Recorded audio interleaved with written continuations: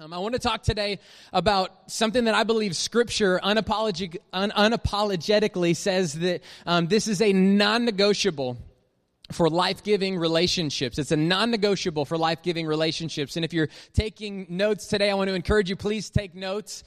Don't take notes like you did in school.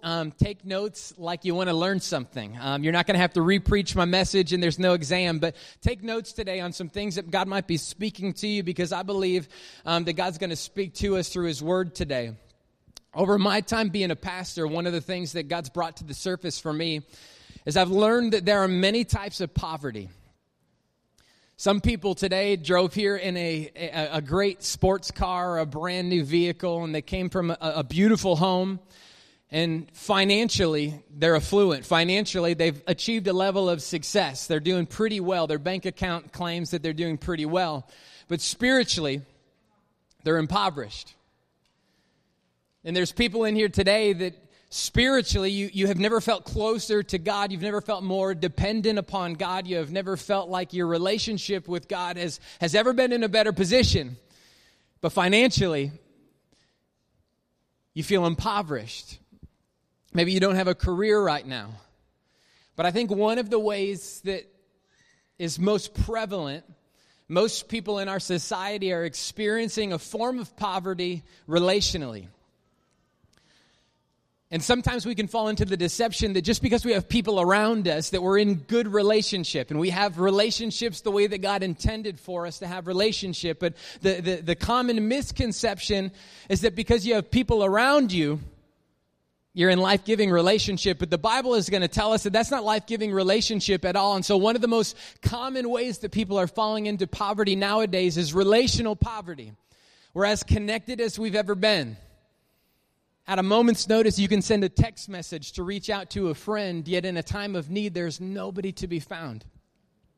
And I want to encourage you, as you're going through this series talking about life-giving relationships, one of the reasons why some of you will never walk in the call that God has in your life, you'll never see the fullness of the gifts that He has in your life, is because you have a lack of life-giving relationships, and thus the Bible tells us that you are in relational poverty. And so I want to encourage you today, lean in, because some of you, your calling, some of you, what God has in store for you is contingent upon your ability to cultivate life-giving relationships. Some of you have heard it said, show me your friends, and I'll show you your future. The Bible speaks very clearly of that the people that you surround yourself with and the people that you build into are a direct reflection of where you're going to head in the course of your life. Show me your friends, and I'll show you your future. Andrew last weekend set an amazing foundation for this series, and he talked about a passage in Matthew 22. And this passage in Matthew 22, it's Jesus having this dialogue with the Pharisees and the Sadducees.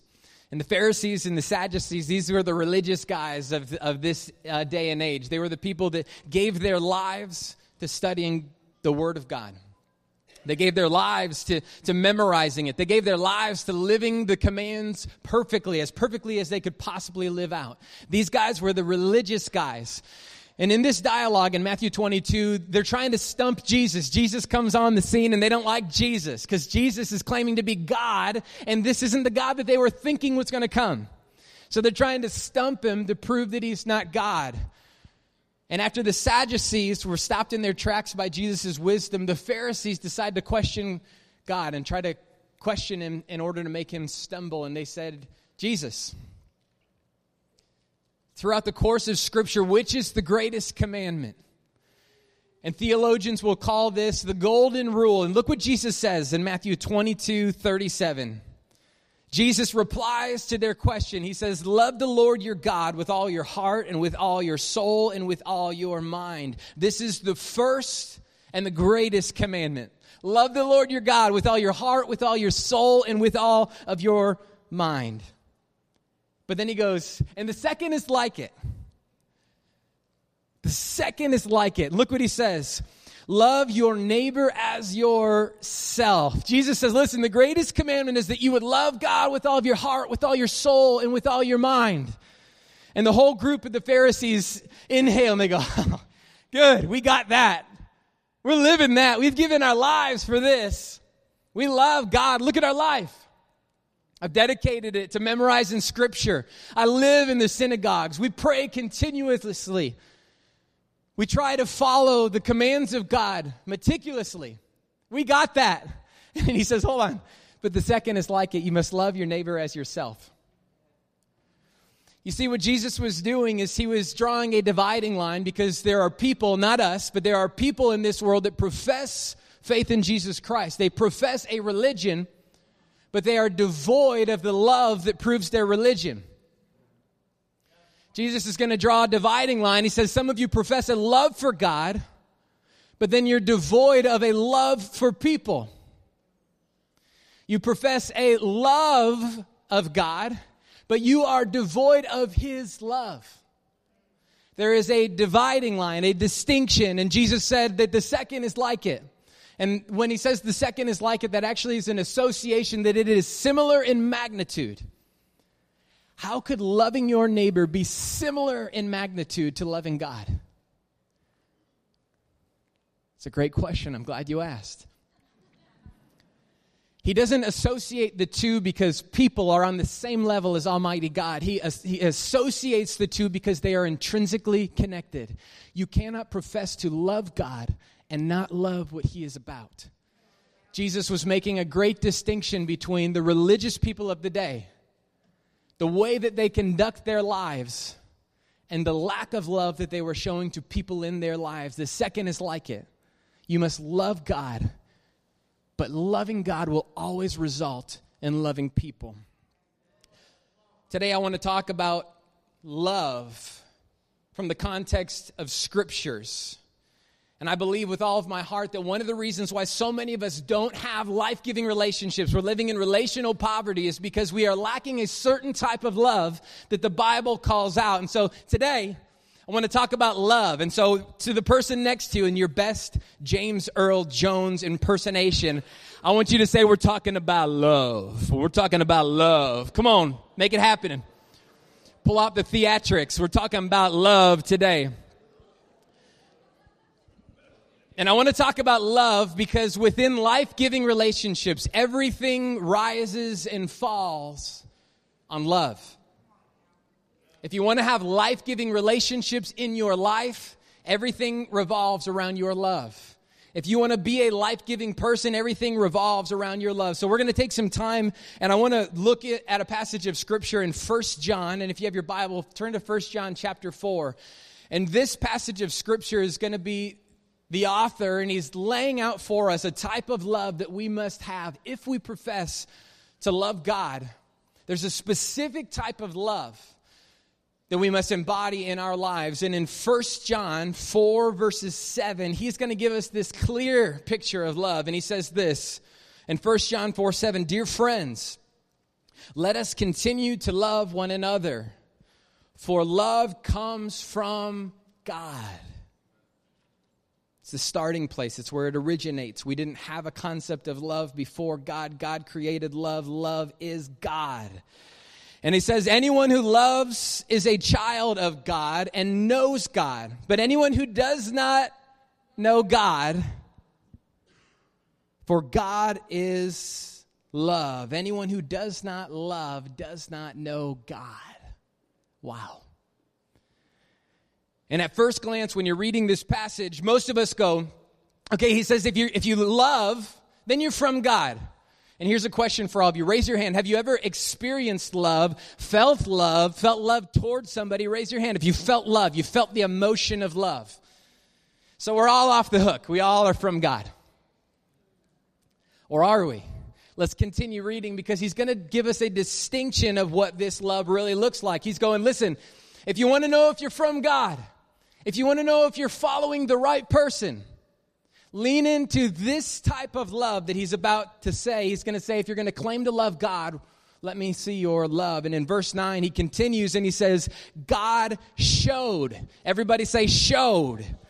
He showed how much he loved us by sending his one and only Son into the world so that we might have eternal life through him. The Bible says that God showed his love His love was not mere talk, but he showed, he demonstrated. His love was made visible to every single person in his life. I wonder, is your love visible to every single person in your life? And what's even more interesting is that the Bible says that God came, he sent his own son Jesus to die and to show his love so that we might have eternal life. The purpose of God's love was to give life. And it's interesting because if we're trying to learn about what it means to be life-giving, I mean, you know, it's great that we had a God that modeled a love that the purpose of it was to give life. And the author John is going to say, listen, if you want to love like God, is it visible?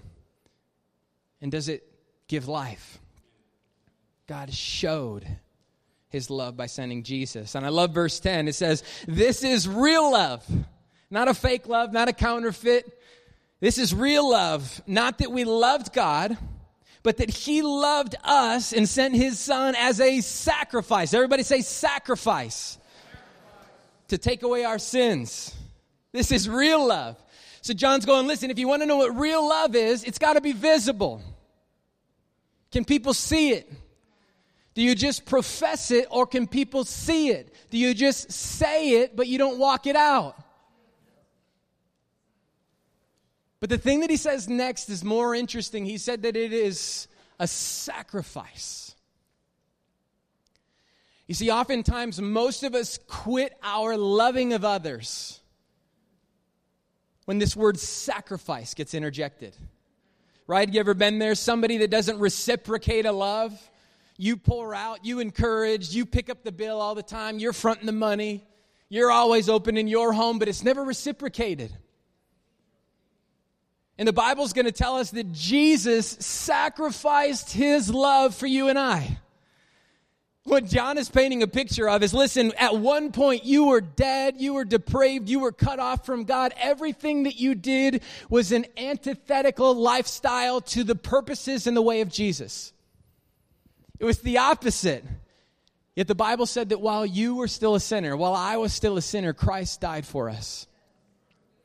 Jesus painted a picture of ultimate sacrificial love.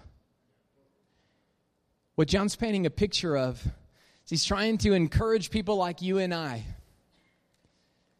Jesus took the cross knowing full well that the love that he was extending to you and the love that he was extending to me would never be reciprocated. It was never going to be fully honored. God was going to lay his life down. God in the flesh was going to die for you, and he was going to die for me, and he knew, I'm never going to get a payoff on this.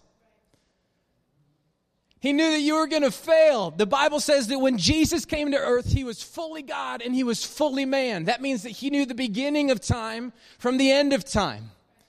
That means that when he decided to save you, he knew that you were going to fail. How many of you would have married a spouse if you would have known that in the future they're going to have multiple affairs on you? Yet the Bible says that while you were still a sinner, Christ died for you. One translation says that while you were a far way off, Christ still died for you. He knew the beginning of your days, the best of your days from the worst of your days, and he still considered the cross. I wonder, does your love look like that? Will you love people if you know that it will never be reciprocated? Can you love people if you knew from the get-go that you were never going to get repaid the love that you were going to extend? Could you love people so recklessly, so fearlessly, so carelessly like Jesus? Is his love in you?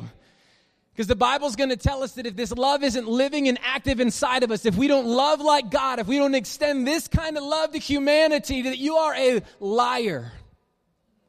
You profess one thing, but then you live antithetically towards the things of Christ. You cannot separate a love for God and a love for his people. I wonder, is that kind of a love active inside of you? I love what he says. He goes on in verse 11. He says, dear friends, since God has loved us that much, how much?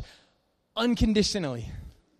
knowing that this love was never going to be reciprocated, since God loves us that much, surely we ought to love each other.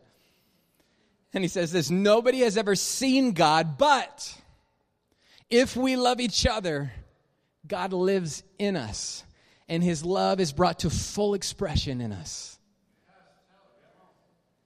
He says nobody's going to see God. Nobody has even seen him. But if you can love in this way, people will see him. And I wonder, because some of us have cut off the love when it's not reciprocated. We have created conditions to our love. I'll love you if. I had a man come up to me last service and he said, man, I keep giving my kids money. And they're squandering it, and they're living a lifestyle that is antithetical to what I believe in. Am I wasting my resources? And I want to just tell him, no, you're not wasting your resources. Jesus gave, knowing full well he was never going to receive the fullness of what he gave in return. It was never going to be reciprocated. That's the type of love that Jesus modeled for us. Since he loved us that much, surely we ought to love each other in that way. I wonder, do you love like that? Or is your love full of conditions, full of restrictions, full of pain? Do you cut it off when it's not reciprocated? I wonder, are there people in your life that will never see the love of Christ because you've stopped giving it to them? I wonder if there's people in your life that have abused your love so many times, that have not reciprocated your love so many times, and you've cut it off, and thus they can't see Jesus' love on display. The Bible says that we're never going to see God, but if we can love in this way, the love of God will become in full expression. I love what it says in 1 John 4:15. He continues on and he says, all who declare that Jesus is the Son of God have God living in them. And he said, and they live in God. And I love verse 16. He says, we know how much God loves us. Like Scripture's so clear that God is our provider, that he will never leave you nor forsake you, that Jesus will never fail you, that you could sin 1,000 times and his forgiveness never runs out. His mercies are new every single day. This is the love of Jesus. It's a love that you can't earn, you couldn't deserve. Even if you lived for 1 billion years over, you could never pay back the love of Jesus. This is the love that he gave for us. He said, we know the love. We know how much God loves us. And he says, and we have put our trust in that love. God is love. The love that the world knows, they don't know love because they don't know God, and God is love. And he said, and all who live in love live in God, and God lives in them. In verse 17, and it says, and as they live in God, our love grows more perfect. I want to encourage some of you that might be early on in your stage. Maybe you haven't been following Christ for a long time. Maybe your understanding of God's love is only about this deep. The Bible says that as you live in the love that you know, that the love of God will continue to grow. And that although maybe you've only seen an expression of God's love that feels this deep, he says if you remain and you live in God, your capacity to know the love of God, your capacity to share the love of God will continue to increase. So much so that you can one day live in a way that shows the full measure of God's love to humanity. And he says, his love grows more perfect, so we will not be afraid on the day of judgment, but we can face him with confidence because we live like Jesus here in this world. I don't know about you, but I want to live like Jesus. You know, I spent a big portion of my life confused, never connecting the dots. I thought that my ability to love God was proven in my church attendance. Anybody ever done that? It was proven in my ability to listen to podcasts during the middle of the week, right? Like I can listen to the preacher on the weekend, and then throughout my week, I'm listening to other preachers. Man, I'm kicking butt. Right? Have you ever done that? It's contingent upon how much I worship and how much I move and how much I sweat and how much I yell. It's contingent upon my commitment to my life group. That shows it. Like my love for God is shown in the books that I read and the songs that I sing, the money that I give. The Bible never says any of that. Jesus says, listen, if you want to love me and you want to commit to me, you want to profess faith in me, you want to commit to my name, I need you to love. So your life group should point you in a direction of living a love like me. The books you read should point you in a direction of living a love like me. The sermons in the church and the community that you have should point you into a direction of living a love like Jesus. If it's not happening in your life, the Bible says you're a liar. Friends, let that not be said of us. There's a world that is dying that has never experienced a love without conditions. They only know a transactional love, and they're craving a love that's genuine and authentic. And for some people, the only way that they'll ever experience it is through you. Is your love full of conditions, full of restrictions? Or is it unconditional? Because we can only love people unconditionally because we were first loved unconditionally. Have you ever been afraid to love somebody? Like you know in advance that the love's going to be squandered. Have you ever had that? Is it just me being a pastor? You've loved people, you've poured into people, and it's never been reciprocated. Here's why unconditional love is the only solution for life-giving relationships. There's people in your life that you're going to pour into. Then you're going to wait. And they ain't going to pour back into you. And so you're going to try to pour a little bit more, and then you're going to go, oh, now they're wasting it, right? I'm giving to them, and it's not reciprocating, and so much so they're wasting it. They're squandering my love. It's not worth it anymore. They're squandering the resources I'm pouring into them. It's not worth it anymore. They're squandering my time. I got better use of my time. They keep flushing my time down the toilet. I ain't going to do that. That's not a bad investment. And now here I am depleted. Here I am pouring out. But I know I should love them, so I guess I'll love them because Jesus loves them. And then they pour, and now they're wasting it again. And here I am depleted, even more depleted than I was before. And so you keep pouring out, you keep pouring out, you keep pouring out. Next thing you know, you have nothing left to give. This person wants my money, and I don't got any money left. This person wants my time, and I don't got time for that. This person wants my emotions, and I'm drained of emotions.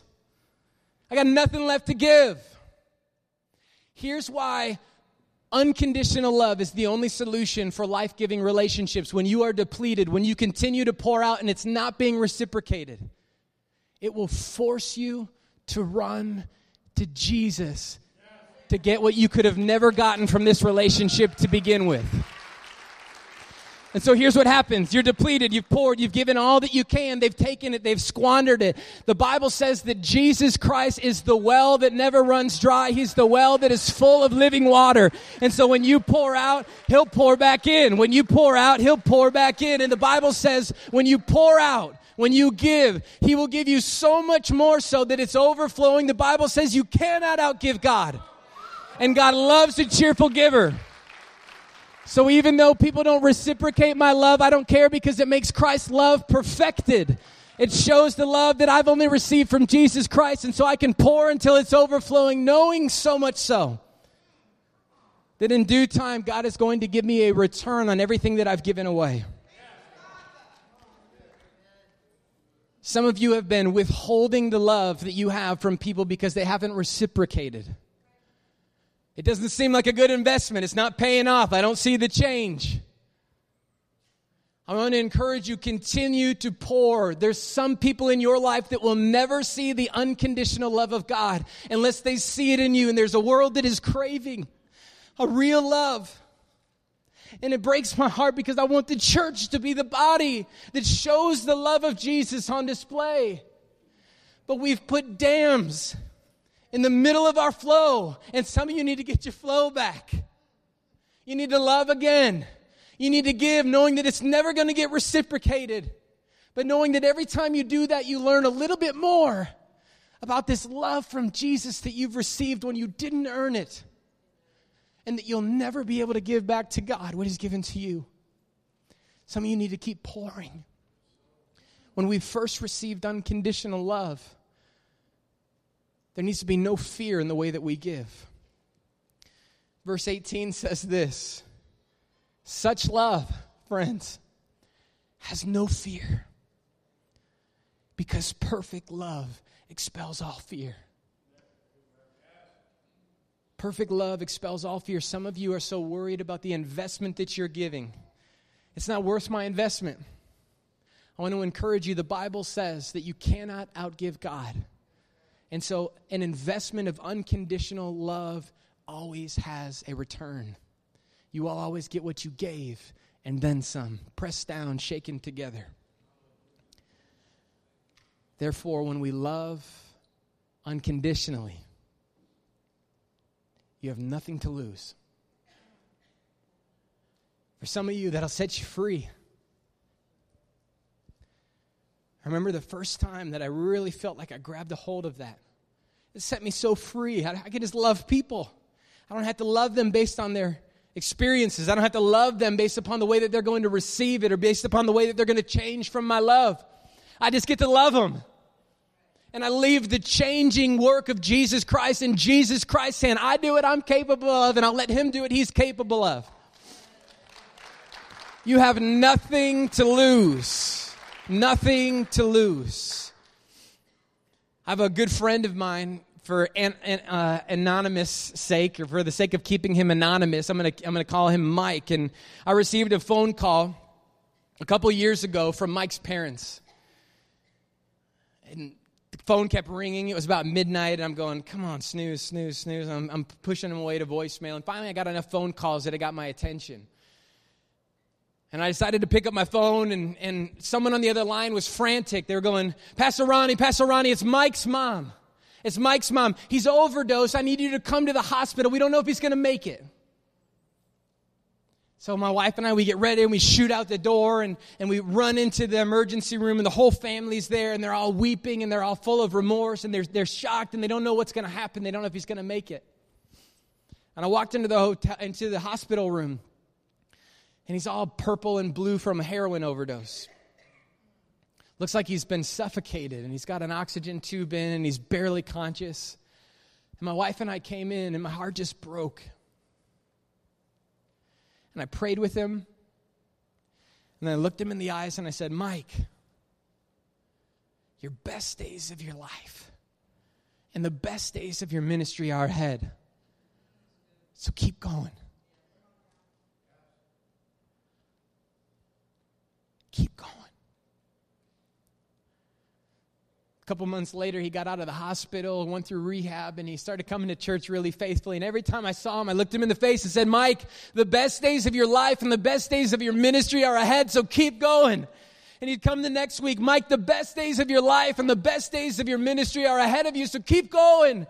You got it in you, keep going. A couple months later, he relapsed, overdosed again. Went to go see him, Mike, the best days of your life and the best days of your ministry are ahead of you, so keep going. He got out of rehab again, came back to church. Mike, the best days of your life and ministry are ahead of you, so keep going. Mike relapsed again, and I got another frantic call from his parents, and they said, we're done. He's blown our trust for the last time. He stole money from us. He's just betrayed us for the last time, and rightfully so. And so they kicked him out, and he called me, and he said, listen, I need a place to go. I need to go to rehab. Can I come and can I stay with you? And ironically enough, how many of you know that sometimes our love is sacrificial? My wife and I are supposed to move to Texas the next day. Our house is packed up. We've put all the resources that we have in getting our house all finished up to sell it. And Mike said, can I come and can I stay with you? And then can you bring me to rehab? So I leaned to my wife, and I'm like, I feel like we're supposed to take him in. I feel like we're supposed to take him to rehab. And she goes, we're leaving in the morning. Like we're moving to a different state. Everything we own is in boxes. What are you thinking? But if you feel like God's saying that, let him come over. So we invited him.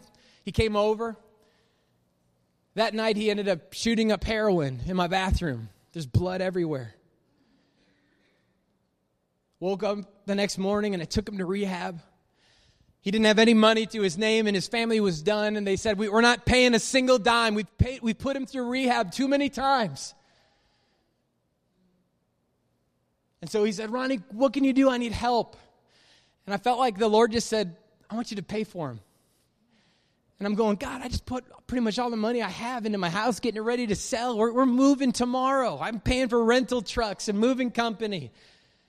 So I called my wife. I'm like, babe, you'll never believe. I feel like God's telling us that we need to put him up in rehab. And it's a year-long program, and it's expensive. And she said, if God's telling you to do that, then we got to do it. And so we put him into this rehab program, and he's 7 months in, and now he's clean, and he's serving the Lord. I don't need applause for that, but here's the reason why. When I visited Mike for the first time, I remembered me at 19 years of age. And I was addicted, and I was insecure, and I was broken. When I saw him laying in that bed, I remembered a moment where I was full of anxiety. I felt like I had wasted my life. I felt like I had blown my reputation. I felt like I had flushed everything down the toilet, and there's no way God could ever do through me what I wanted him to do through me. When I looked at Mike, I just saw a picture of me. Because when I was 19,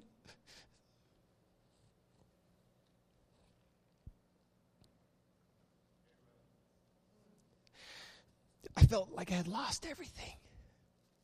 And I just said, God, I give you control of my life. And in that moment, I felt like God said, Ronnie, the best days of your life, the best days of your ministry are ahead, so keep going.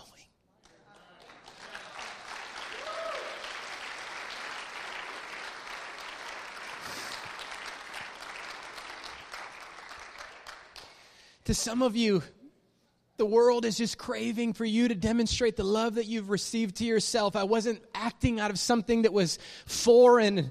I wasn't acting out of something that was far away. I was acting out of just something that I felt like I'd received myself. So I gave what I had, and I removed the conditions. Some of you need to give what you have and remove the conditions.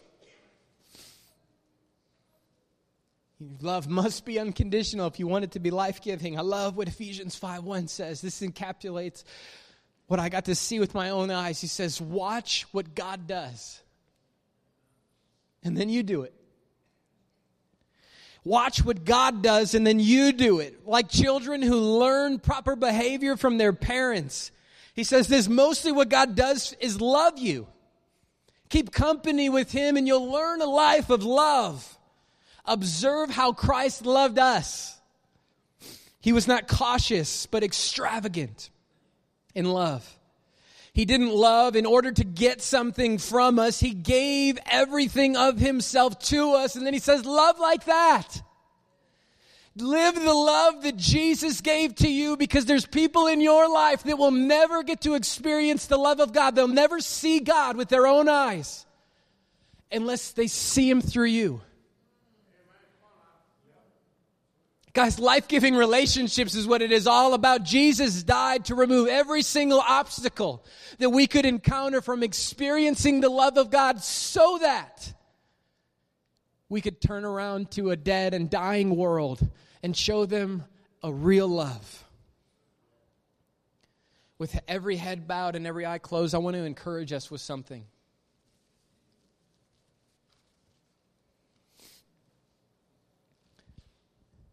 Are you actively showing the love of God?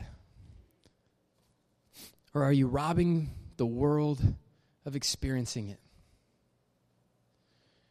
Are there relationships in your life that God might bring to your mind even now that you need to reach back out? You need to send another text. You need to give another hug. You need to pay for another meal.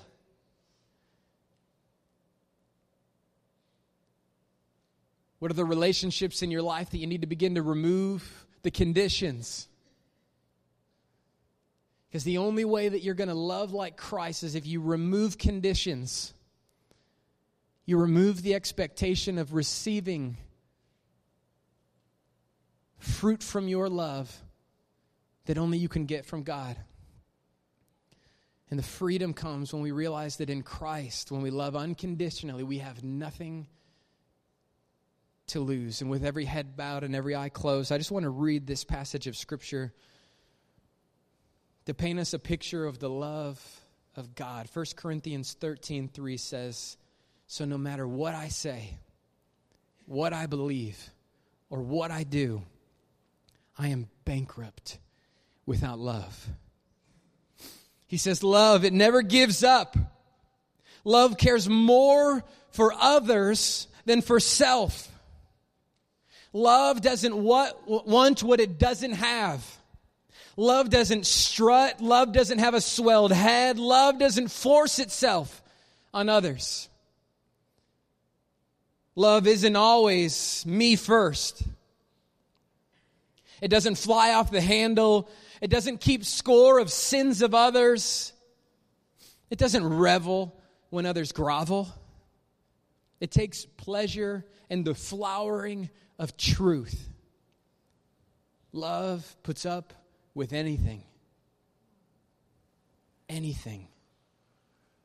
Trust God always. Always look for the best. Never look back, but it keeps going on to the end. Jesus, I just pray right now that through the power of your Holy Spirit, that some of us that have cut off the flow of our love because we've been hurt, because we've been discouraged, because we haven't received a reciprocation of the love that we have given. We haven't received a return on our investment. God, I pray that we'd get our flow back. I pray that we would love people more effectively. I pray that we would remove the conditions from our love. God, that there are people in our lives that need to see our love unconditionally on display. That there are people in our lives that may never see you if we don't love them with the love that you've shown to us. God, my prayer today is that we would live lives of unconditional love, because we will never, never, never have life-giving relationships without unconditional love.